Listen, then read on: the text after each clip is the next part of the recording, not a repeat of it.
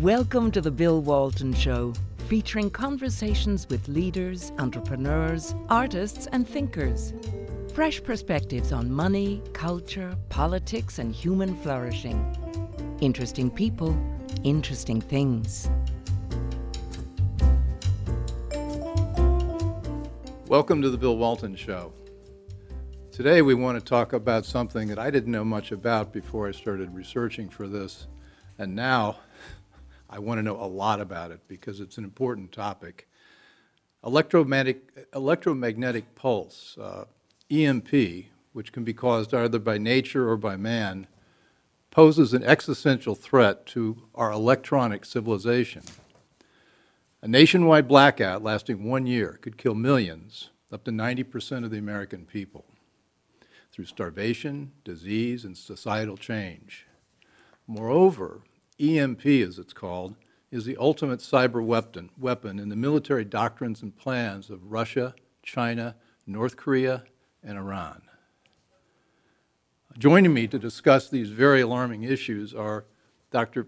Vincent Pry, Executive Director of the Task Force on National and Homeland Security, and the author of the newly released The Power and Light, the Congressional EMP Commission, War to Save America 2001 to 2020, which can be found on Amazon. He also served as the Congressional EMP Commission Chief of Staff and with the Congressional Strategic Posture Commission, House Armed Services Committee, and the CIA. Also joining me is my frequent collaborator and friend, Frank Gaffney. He was Assistant Secretary of Defense under President Reagan and founder of the Center for Security Policy and Vice Chairman of the Committee on the Present Danger China. Frank, Peter, welcome. Peter, you've done a lot on electromagnetic pulse. What is electromagnetic? Let me get it out here. Easy for you to say. You've been saying electromagnetic pulse. Yes, that's right. Okay. Well, an electromagnetic pulse or an EMP is, in terms of the physics, is basically a distortion in space-time, which is basically what a radio wave is, except an EMP is very much like a radio wave. Except that it's got so much energy in it. It's think of it as a super energetic radio wave with so much energy that it will actually destroy electronics, and it can destroy electronics across the vast region. In the case of the natural EMP threat from the sun, it can cause electric grids and electrical critical infrastructures to collapse all over the world. The EMP would be so vast that it would affect the entire planet.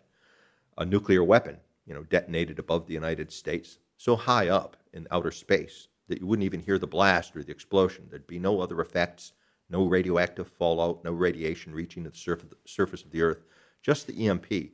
But that EMP would be enough to destroy electronic systems across an entire continent, across all 48 contiguous United States, most of Canada, and a good chunk of Mexico with a single weapon. And then there are non-nuclear EMP weapons that can be actually purchased almost by anyone, and you don't even need a license to purchase some sort of non-nuclear EMP devices that can be used as weapons. And we have developed, and other countries all over the world have developed non-nuclear EMP weapons.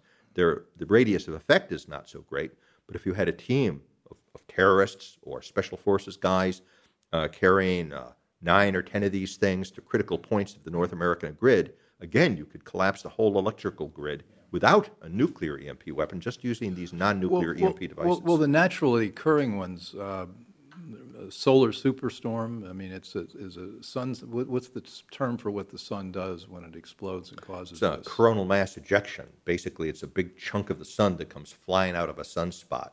It's millions of degrees of ionized plasma, traveling more than 1 million miles an hour in the case of a solar superstorm. And this is something that happened here in 1859. That's right. It's the most powerful solar superstorm we know of.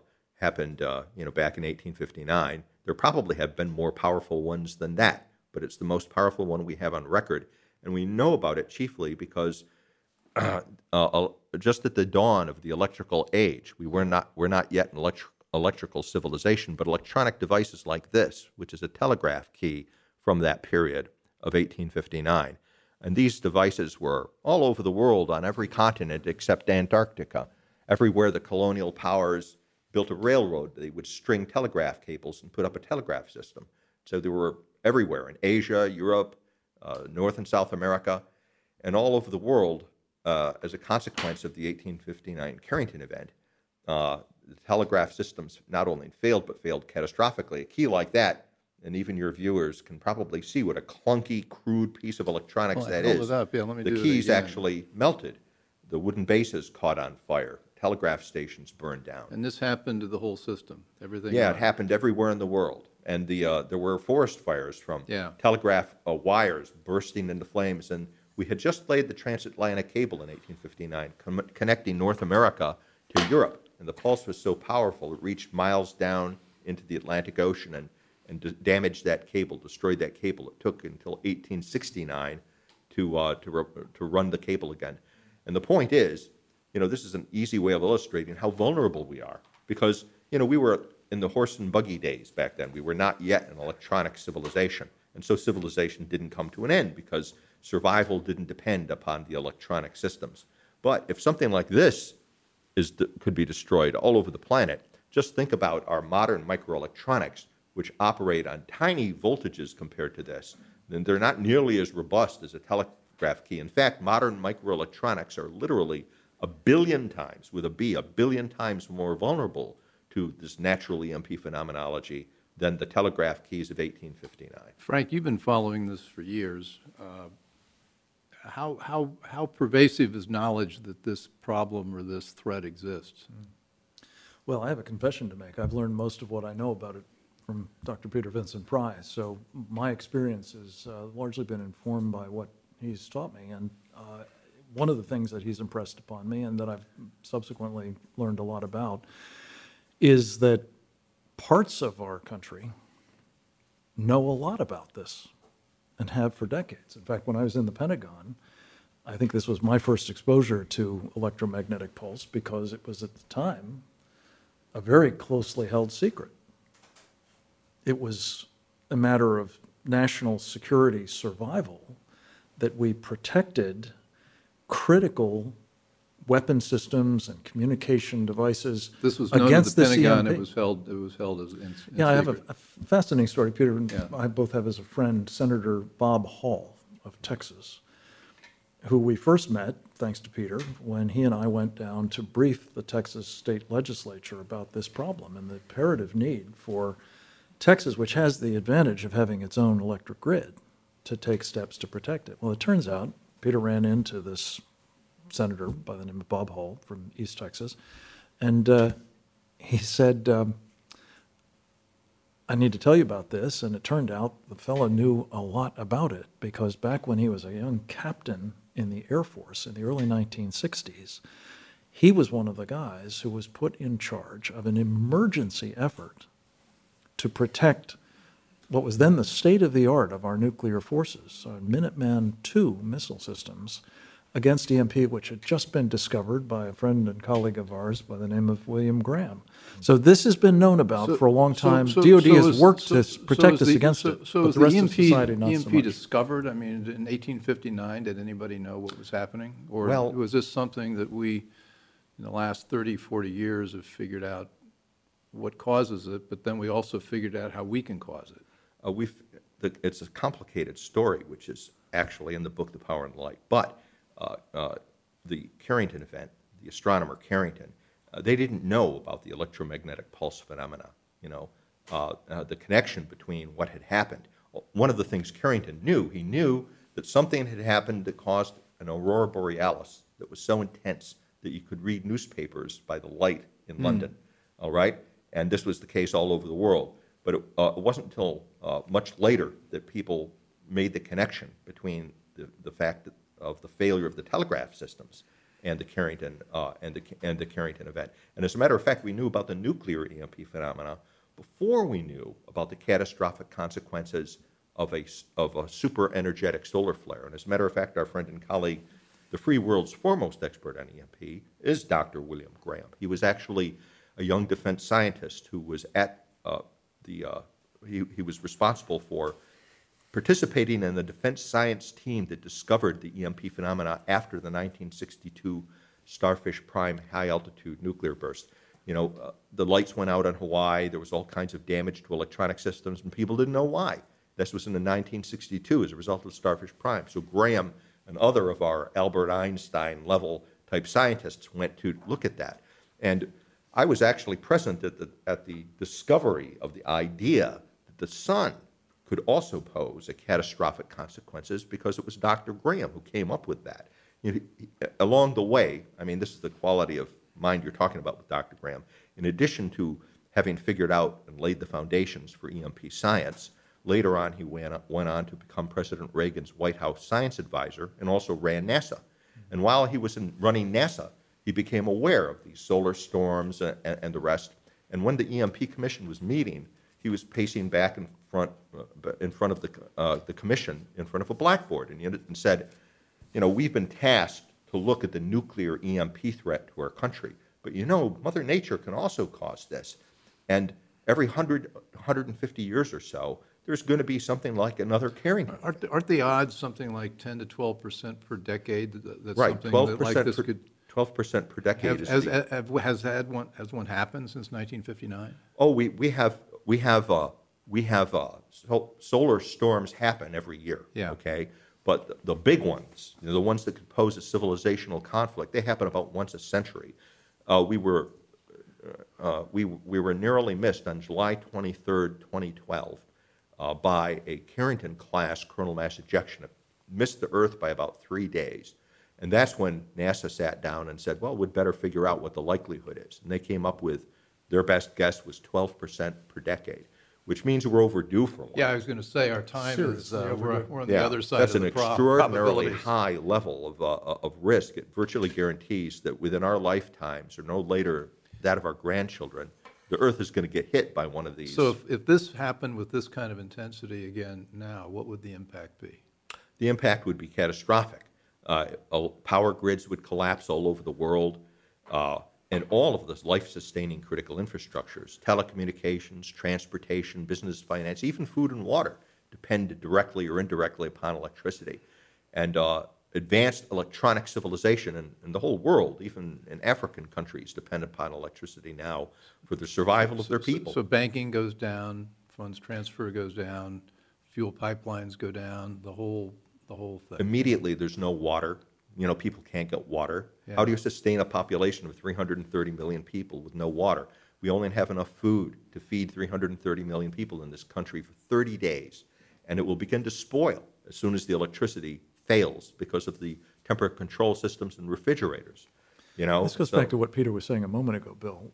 When that happened, people were largely unaffected by it because they weren't dependent upon all of these technologies. Right. They knew how to grow food. This is the other piece of this. The number of us that would be actually in a position to try to fill the gap of food production, let alone know what to do about it, is trivially small. So you would see mass starvation, and as you said at the outset, and this is so worrying because look at what's happening in America right now with violent disorder and mayhem in lots of cities across this country. Imagine if that were fueled by a desperate need for food or water or shelter of some kind. So the things I need to understand is, in those cases, we've got a natural occurring risk, and there are things we can do to help mitigate that in terms of our infrastructure and our grid. Yes. But then we've also got, you've just written a terrific report called China, the EMP threat, and then we've got aggressive state actors who would love to create an event if they could and get away with it. So we've got to defend against that, but they also need to protect the grid in either event. That's right.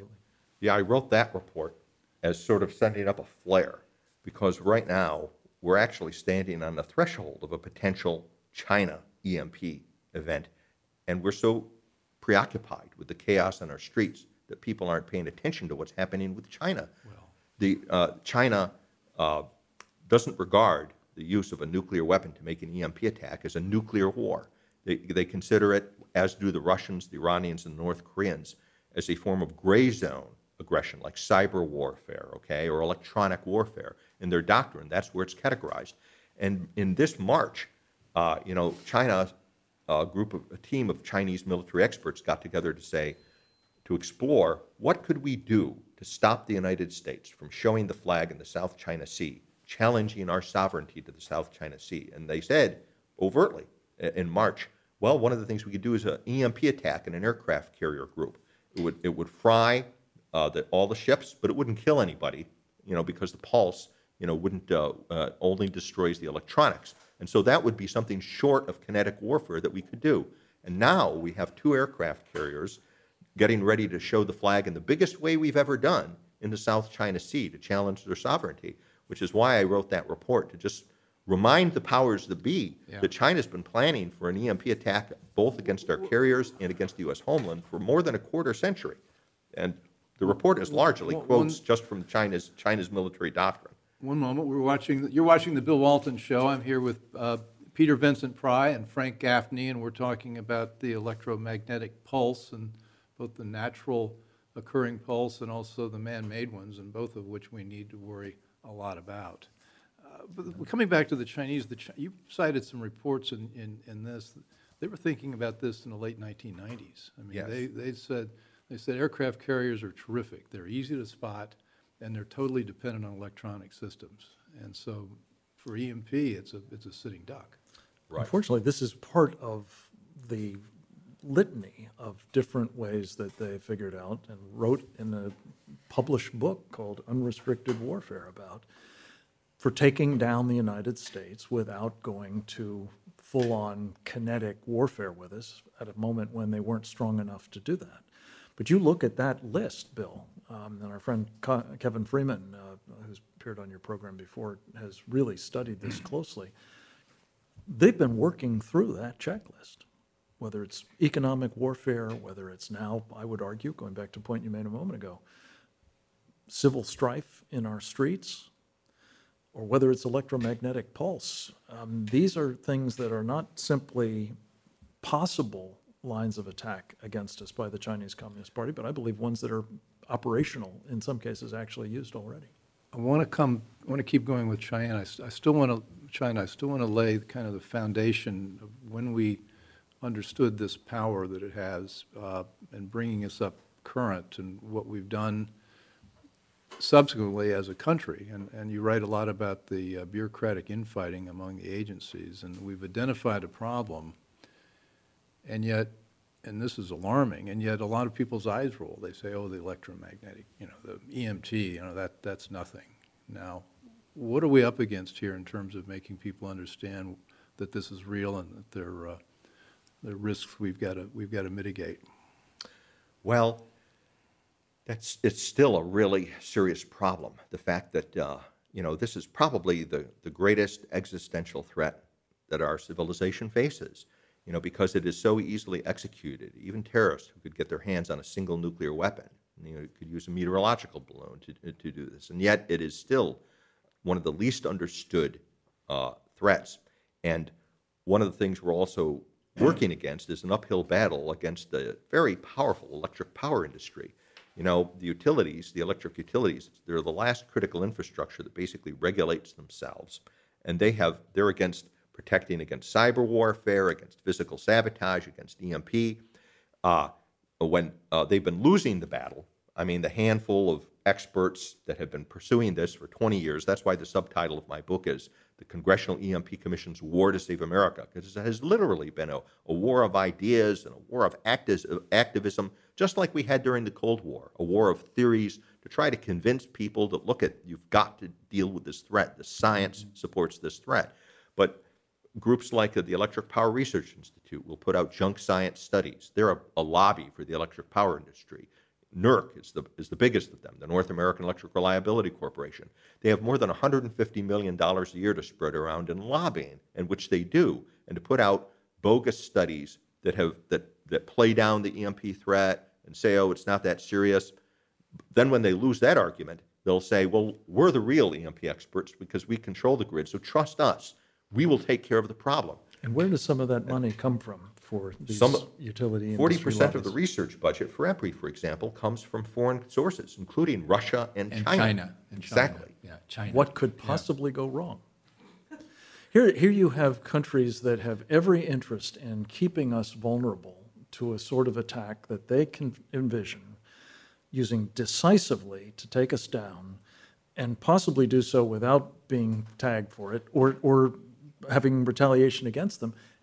And they're able to influence us by using our own lobbying operations to try to keep us in that state. It's just unbelievable. But this is part of what this war has been about. And I want to salute Peter Pry as one of the unsung heroes in this war. Nobody has done with his writings, with his interviews, with his public speeches, with his advocacy more, nobody, than Peter Pry to raise awareness about this problem and to make clear how huge the stakes are. Well, how much, Thank you, in the Frank. industry's case, we've got a case of regulatory capture where Yes. the regulators Absolutely. it's a revolving door Classic between case. the industry. And the industry's agenda is mainly economic. They don't want to spend the money for the backup or the whatever it is that we need to do to mitigate this. I'm not sure. Or is that- their agenda something else? Tell them the story about our meeting with. Yeah, I think the agenda has more to do with power than it does have to do with money, because it wouldn't really cost that much to protect the National Electric Grid. But we had a meeting. I think with you said $2 billion, $3 billion. $2 to $4 billion. 2 to Yeah, is 4 what the billion. EMP Commission estimated Yeah. back in 2008 to protect the national bulk power system. Probably 10 to 20 billion if you wanted to protect all of the critical infrastructures. But that wouldn't be taxpayer money, by the way. You know, one of the it would be done painlessly. You know, and we have as a society proven that we can already protect ourselves against EMP because there is a kind of other natural EMP that almost everything is protected against, called lightning. In the EMP world, this is called E2 EMP. It's a mid-frequency kind of a phenomena. And almost everything electronic these days is designed to survive lightning. It's got a little surge arresters in it, even the personal computer on your desk. And how was that done? It was done by adopting best practices and engineering the lightning protection right into the electronic systems. So we don't even think about it anymore. You know, the cost gets absorbed as the cost of manufacturing. It only adds 1 to 6% to the cost to harden something against nuclear and natural EMP, 1 to 6%. So let's stay with the No, but industry just take this. pushback to do something about it. Go ahead, Frank. This is really relevant to the point. Yeah. Peter and I visited with the fellow who at the time was the director of, the president, I guess, of something called the North American Electric Reliability Corporation. And Peter, I'll never forget it, Peter put the question to him right out of the box. What did you say?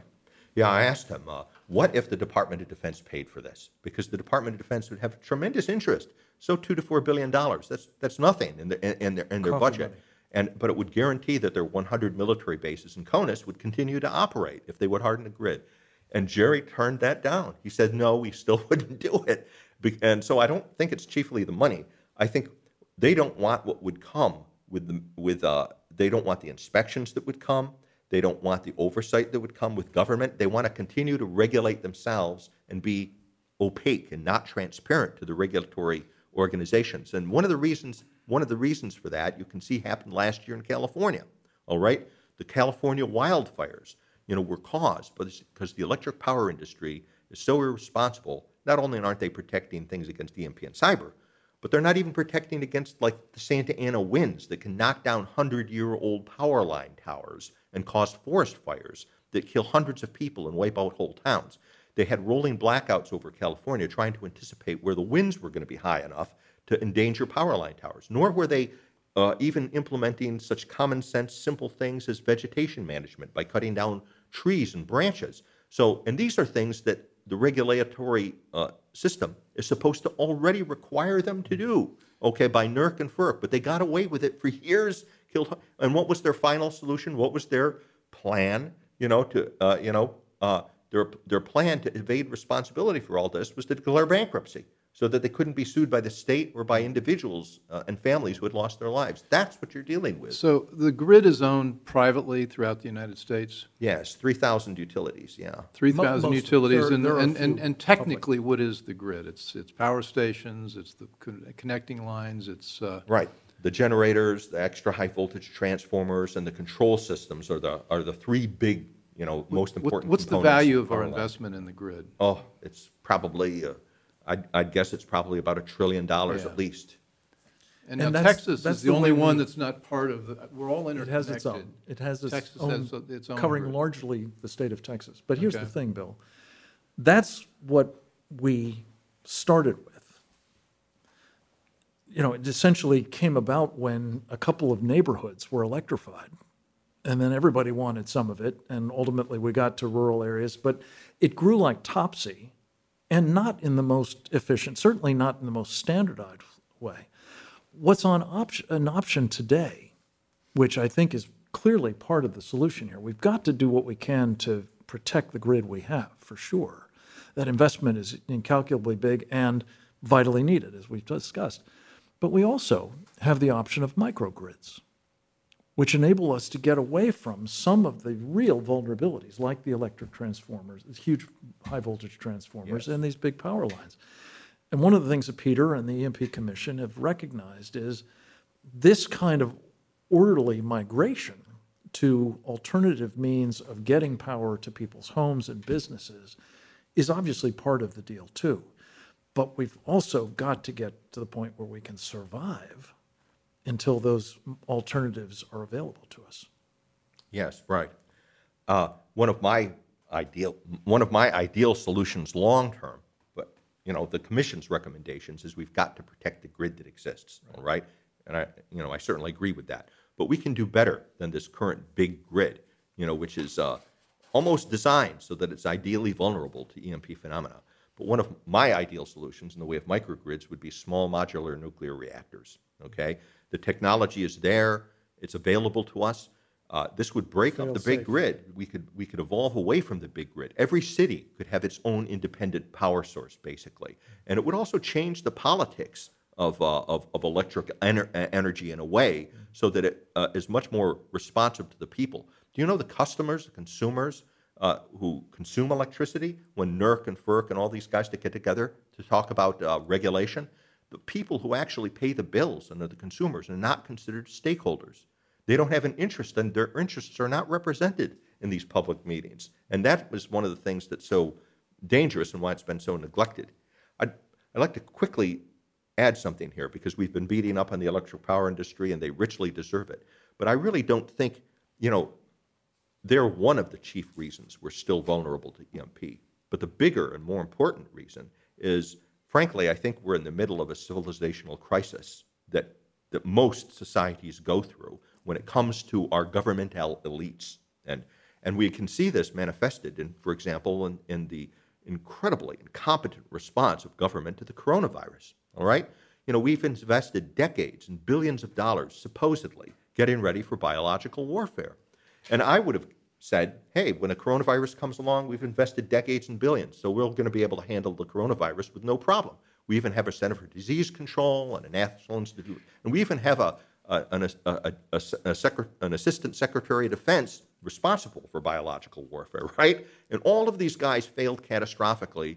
An intelligent high school student would have known to stockpile ventilators and masks and have pharmaceuticals, right? But none of that was done. What happened? Well, inside the Beltway, studies passes for taking action on things. And promoting yourself so that you can have new organizations and get a bunch of senior executive service people who get higher salaries. The money goes into their pockets. The money went into their pockets, and it didn't go into preparedness. And that's happening with EMP. It's been a year after President Trump signed his executive order, more than a year, and they haven't done anything except studies. They want to do studies that are unnecessary. They've been done before. And I think, notably by the EMP Commission. Right. Isn't there also, I keep going. The contrast the government we have today, okay, with the government we had in the Great Generation, all right? The Great Generation that managed to pull itself out of the Great Depression and won World War II and invented the atomic bomb and invented nuclear energy and built the national highway system and sent a man to the moon. The difference between that government, all right, and the government today, what has changed in our civilization, in our government, that it used to be super competent, that it was able to do those things, and I think it's the same thing that happened to the Roman Empire. You started off with a Roman Empire that was run by generals and statesmen and people who understood power and knew how to use it and did practical things for a living. And then you got a bureaucracy. And when you get a couple of generations into that bureaucracy, these people didn't know how to run a business, or they were not generals. They didn't know how to do anything except the kind of thing that bureaucrats know how to do, which is to protect their own interests and to hide under their desks so they can evade responsibility for anything.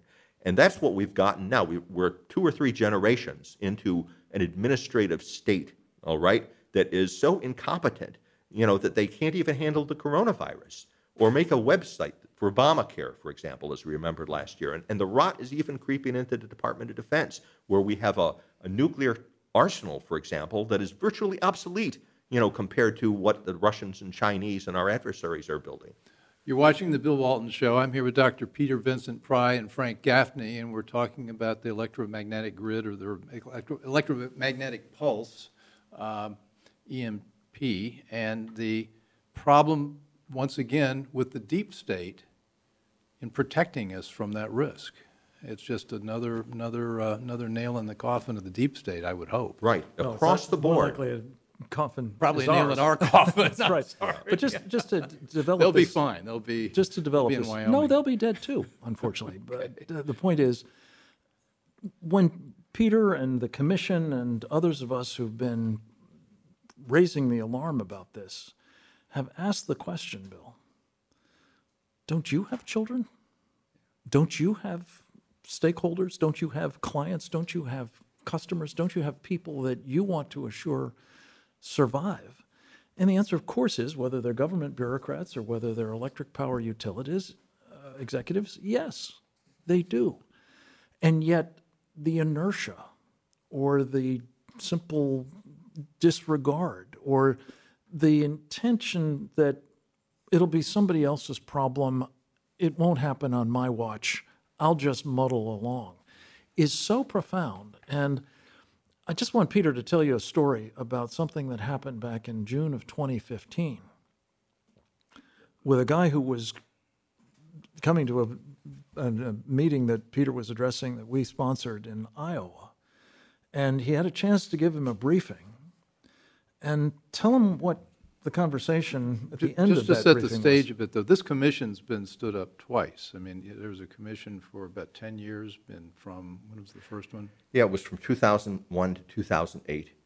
And then from after that, I established the EMP task force to sort of be a placeholder, which isn't the same thing as a commission, okay? And then we were around from 2016 until 2017, again, when we were reestablished.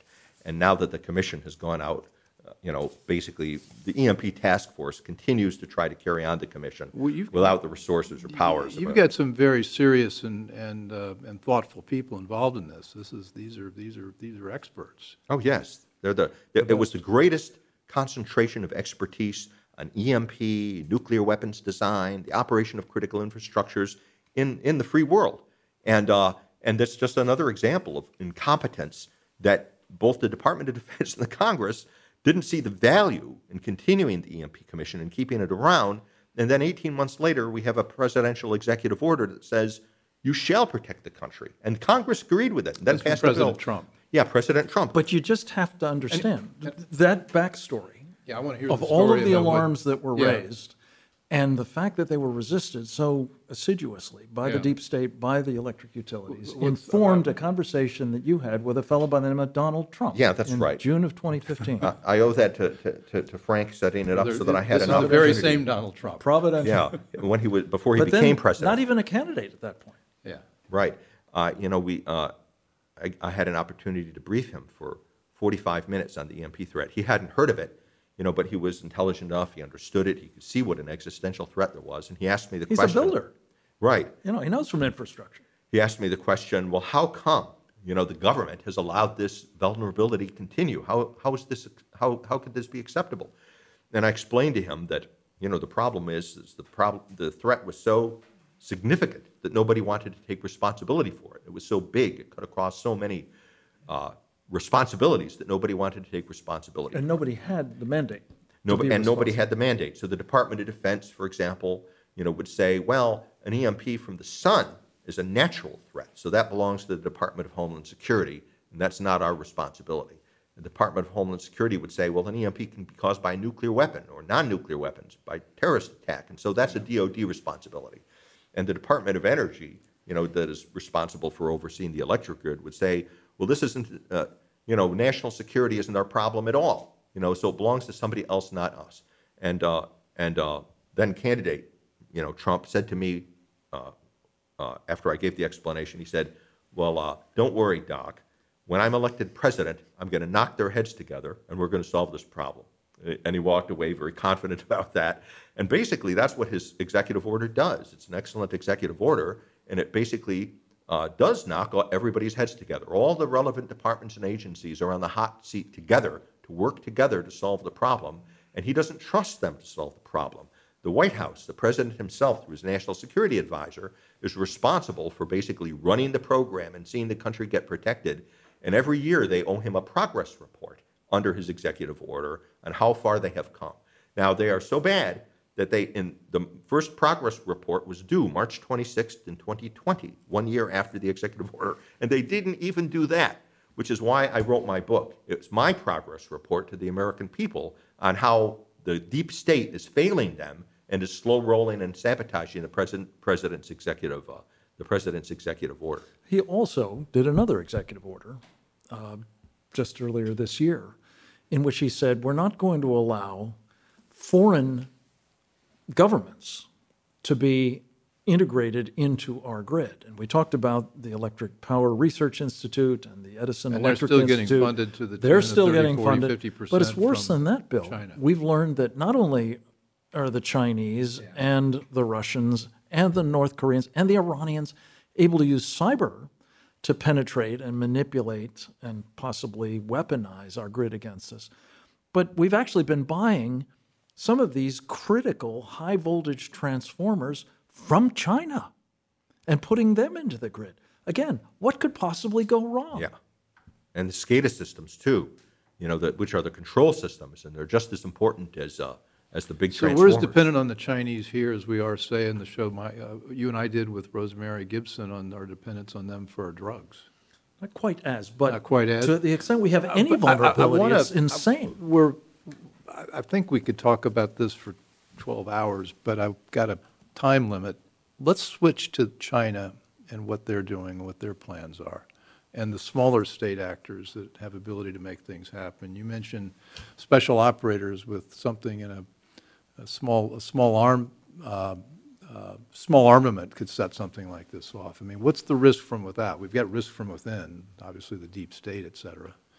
Yeah, the threat from non-nuclear EMP weapons is even greater, much greater, obviously, than the threat from a nuclear EMP weapon, because many more bad actors can get their hands on non-nuclear EMP weapons and devices. There are devices that are available on the market that are made by U.S. manufacturers. One of them is called the EMP suitcase, for example, and it looks just like a suitcase. It's not intended to be used as a weapon.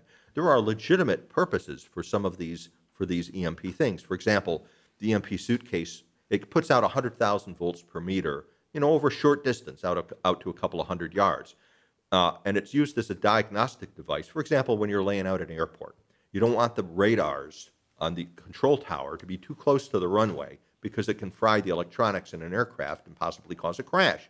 And so before you lay out the airport, you can use this suitcase to figure out how far do things have to be spaced apart. Now, the manufacturer never intended it to be used as a weapon, but a madman, a criminal, a terrorist, we've arrived at a place technologically where a single individual, who had the money to buy this thing, and you don't need a license to buy it. Anyone can buy one. You could put it in the trunk of your car, drive up to an EHV transformer, just wait till the sparks and the flames start, then drive off to another one. And if you destroyed enough of those EHV transformers, there was a... Who manufactures this? The group is called American Electric, AEC, I think is the... Next thing you're going to tell me you can get it on Amazon. Probably can, actually. In my book Blackout Wars, I have a picture of the thing that's taken from their advertisement for the EMP suitcase. But there was a unclassified study. It is criminally irresponsible for this not to be something that has to have some kind of restriction on access.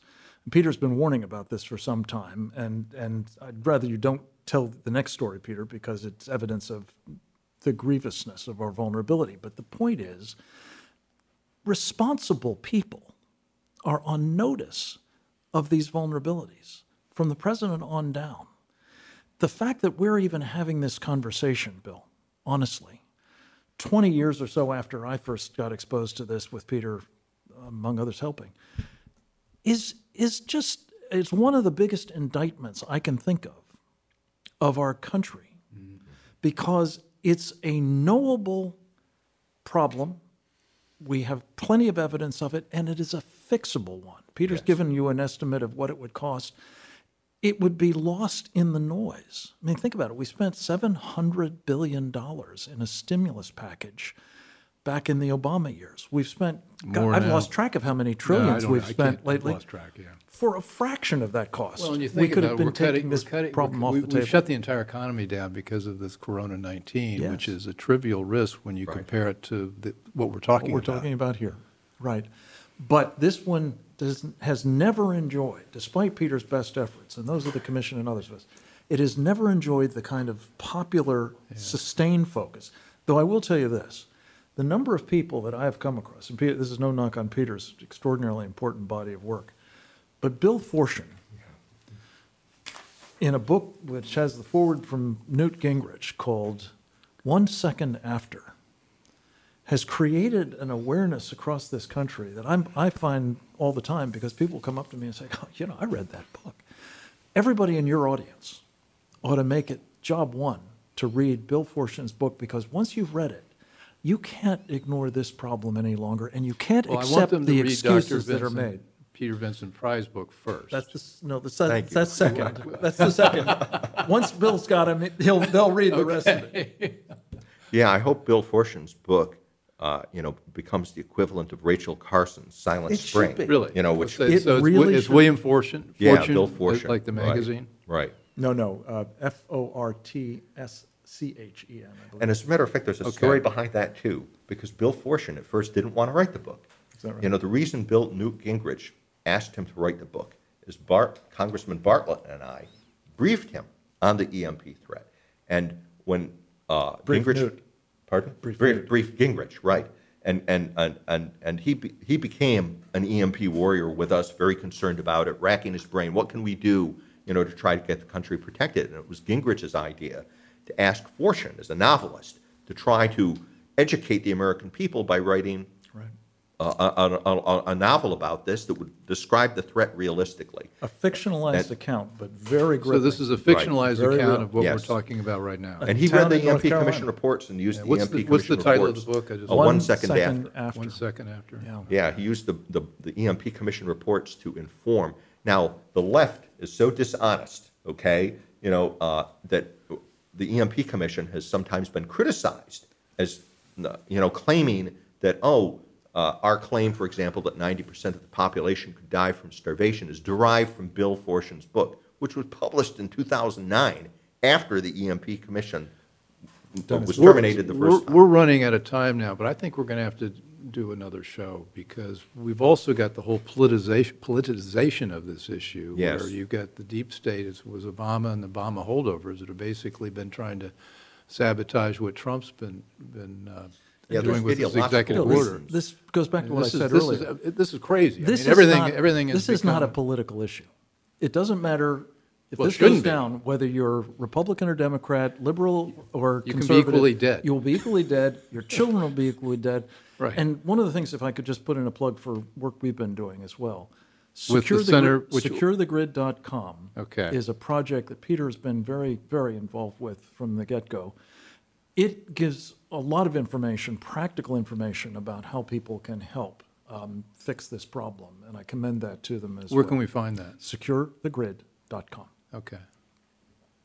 And And read we can Peter's find you and all of your books on Amazon. And Yeah, where else can, you have a website that we can go to? Oh, we do, but I don't remember the website. We'll get it I'm up a yellow pad generation One- guy. one- Volunteers, I have like 100 volunteers that work for the EMP task force, and they insisted that the EMP task force should have a website.